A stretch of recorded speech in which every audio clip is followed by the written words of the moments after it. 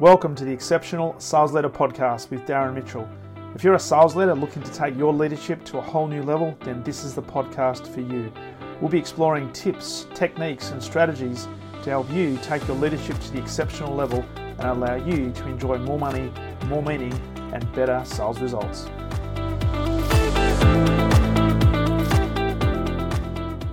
We become what we think about. Hello, this is Darren Mitchell and welcome back to the final episode of the Exceptional Sales Leader Podcast for this week, being the week ending the 12th of March 2021. Trust you had a phenomenal week.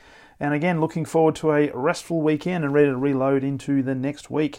Hey, that quote, the we become what we think about, actually comes from a guy called Earl Nightingale who wrote a book, and I think he recorded some, I was going to say podcast, but back in the 1950s, 60s, they didn't have podcasts, but he made some audio recordings called The Strangest Secret. And all of this was geared around mindset.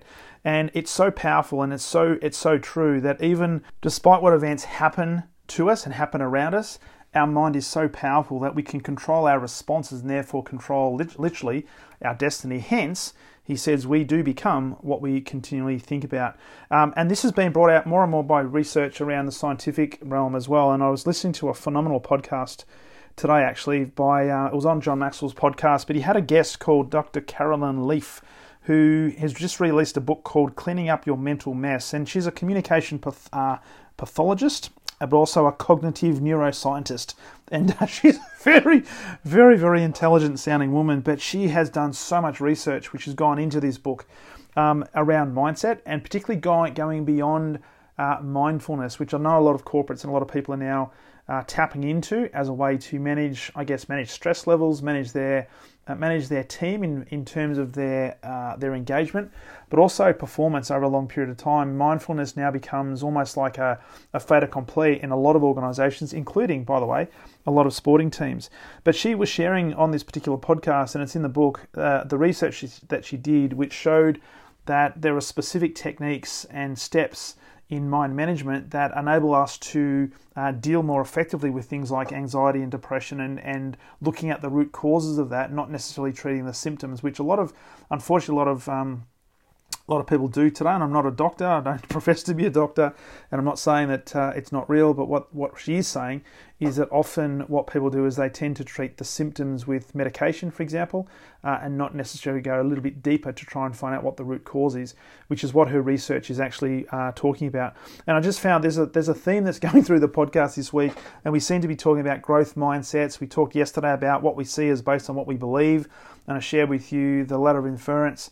And today I just happened to be listening to this podcast and I'm thinking, my God, this makes so much sense. I just had to record some thoughts about this and try to bring it back to what does this mean for us as sales leaders, particularly when we're trying to lead the team with and by example, and how important it is to have the right level of mindset in place first of all, but being really consciously aware of what our thinking patterns are and what thoughts we're actually having. Because unfortunately, the more we think about certain things, the closer we become like those certain things, and before you know it, there's this almost like this tangled web of stuff that's built, and it's like a branch that continues to grow, and it's very, very strong. By the time more and more branches are added to it, it's very hard to undo and it's very hard to break. And in this podcast, Dr. Leaf was talking about how there's a fundamental difference between the brain and the mind, and there's been a lot of research done, and she's doing more and more research in this area, so it continues to evolve. But essentially saying there's a huge difference between the mind and the brain, and that the mind is constantly active, and it's always, and she said, what was the analogy she used? She said, we can go 3 weeks without food, we can go 3 days without water, we can go 3 minutes without oxygen, but we literally can't go 3 seconds without our mind tipping into something different. So it's always active, even when we're asleep. And what's really interesting is, based on her research, is the mind and the thinking patterns we have can actually have an impact either positively or otherwise on the brain. And because it's so active, if we don't properly manage our thoughts and our thinking patterns, not only can that shape the structure of our brain and the elements of our brain, it can even have an impact on DNA. And she gave an example, and I can't remember the terminology, but it was a very scientific one. But the research suggested that people who are thinking of a certain way, and often there's people who are really pessimistic and see the world as glass half empty versus glass half full. When you look at their biological age, that is how old they actually are physically, versus then their chronological age, it's a massive difference. And she said there in some clinical studies there was a difference. She had some 30 or 35-year-olds who, from a chronological age perspective, they had the cells in their body and the physical, makeup of their body was something like a 60 or 65-year-old. So they were 30 years older than what their biological age was actually saying to them.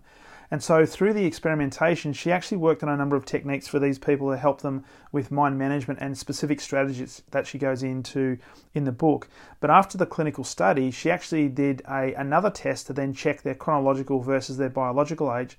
And she said in about 95% of those cases, the chronological age and the biological age then matched, which meant that through the process of mind management and really thinking about and being conscious of the thoughts that we have and having control over those thoughts, we can have an impact on our chronological age because it does affect our DNA. Now, I'm not scientific, but it was blowing me away as I was listening to this. I'm thinking, my God, and it makes so much sense given that what we think about is playing out in every single conversation we have.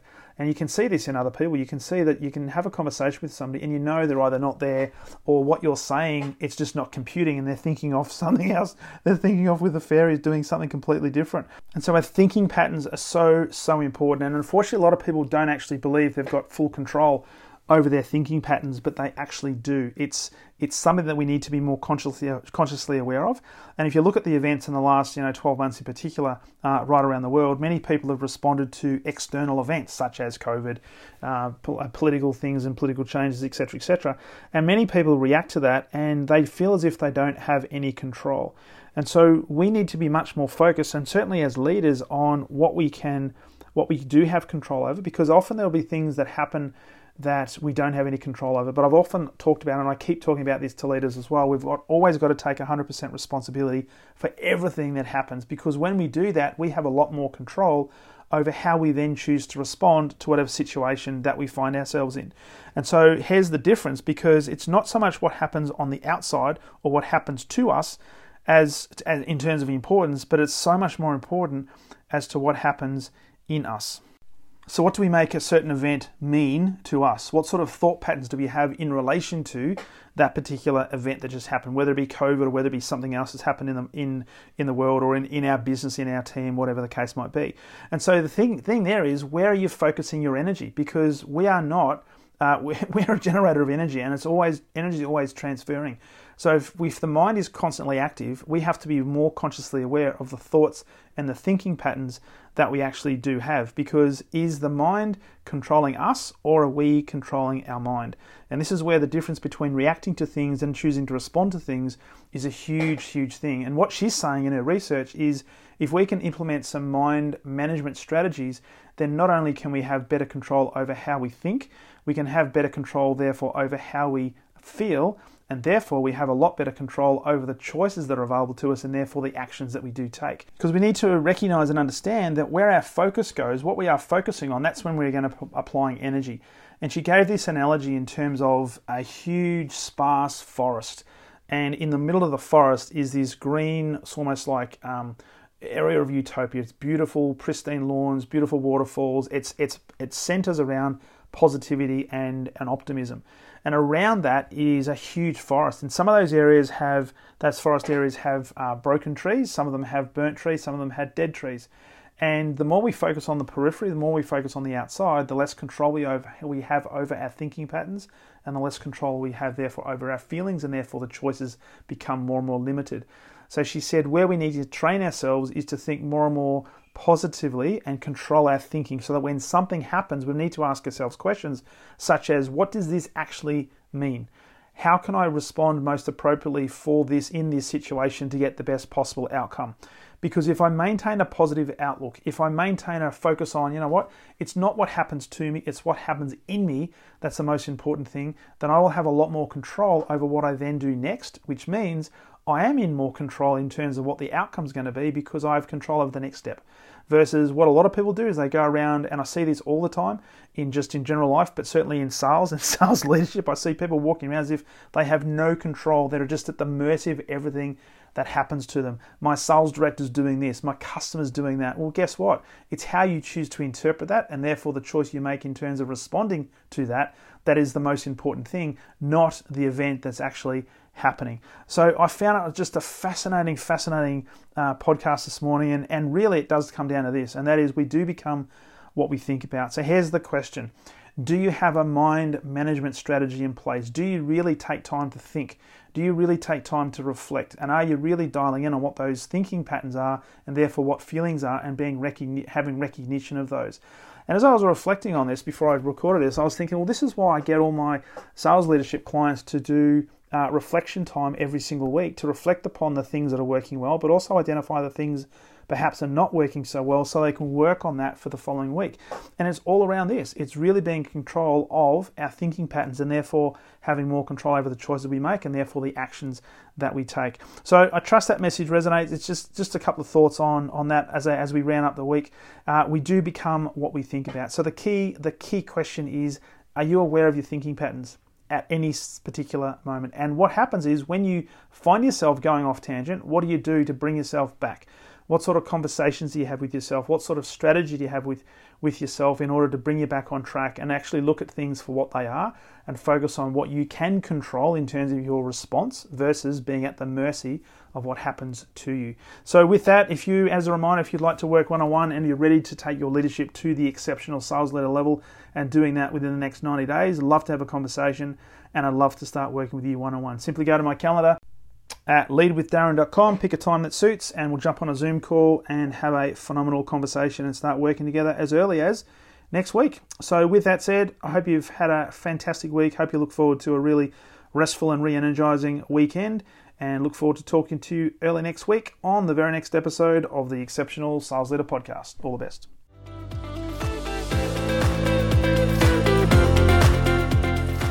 Thank you for listening to the Exceptional Sales Leader Podcast. I trust the information in this episode has been helpful in your journey towards becoming exceptional. And remember, please take the time to rate the show, subscribe to the show so other people can find it, but also if I can help you, jump on my calendar, go to leadwithdarren.com, and let's have a conversation about how I can help you along your journey to being exceptional.